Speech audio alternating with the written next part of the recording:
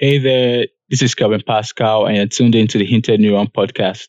In the last episode, I tried to explain my thoughts on why everything boils down to sales and why every human needs to understand psychology.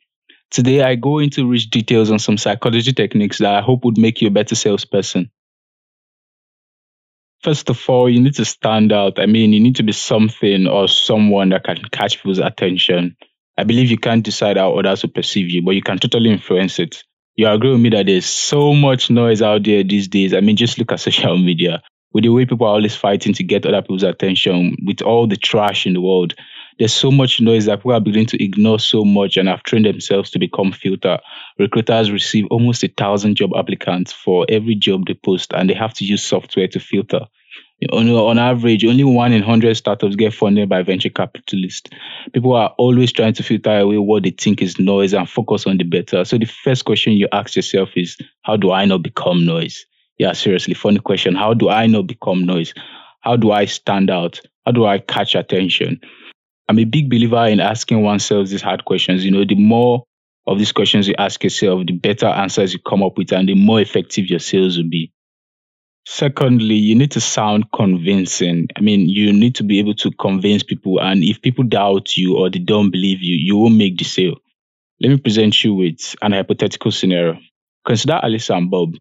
They are both entrepreneurs. And if you ask them how much they made last month, and Alice tells you $10,000, while Bob tells you $10,629, who sounds more convincing? Well, you guessed right, it's Bob, because it's highly unlikely that someone into business made a flat figure of $10,000. These are little things you need to consider, especially when you're selling information. You need to sound convincing and real.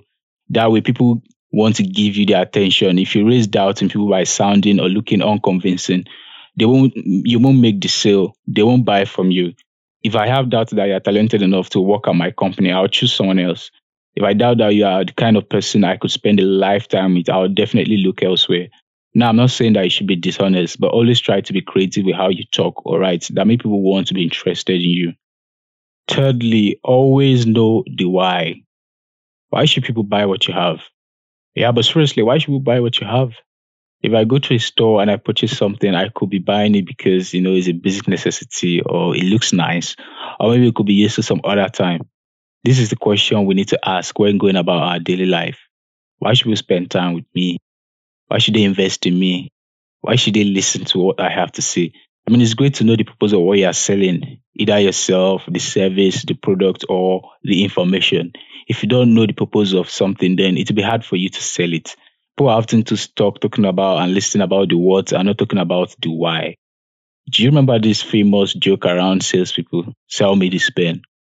A novice seller will just continue going on and on and on about the features of the pen.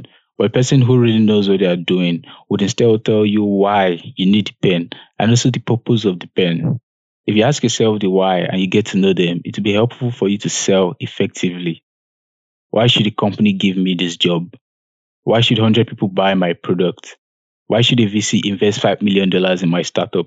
If you can answer these questions before going for an interview or a pitch, I'm pretty sure you'll triple your chances of getting what you want. My fourth and final point is evoke emotions. You can sell with emotions. Think of it, people are driven by emotions. Most of their attitudes, actions, and desires are triggered by emotions. It's why people use it as a sales tool because it just works. Think of when you bought that really expensive meal you've never tasted before, or that gown or jacket that was really expensive, or maybe that time you gave a relatively large sum of money to a beggar on the road. Not like all these are bad things, but I'm pretty sure that most of them were triggered by emotions that you gave into.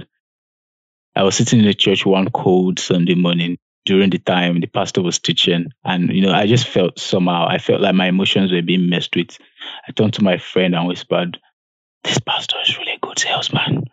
I said that because he was preaching about giving at the time, and the words he used and the tone he sounded in was just the right way to convince almost anybody to empty their pockets on the altar.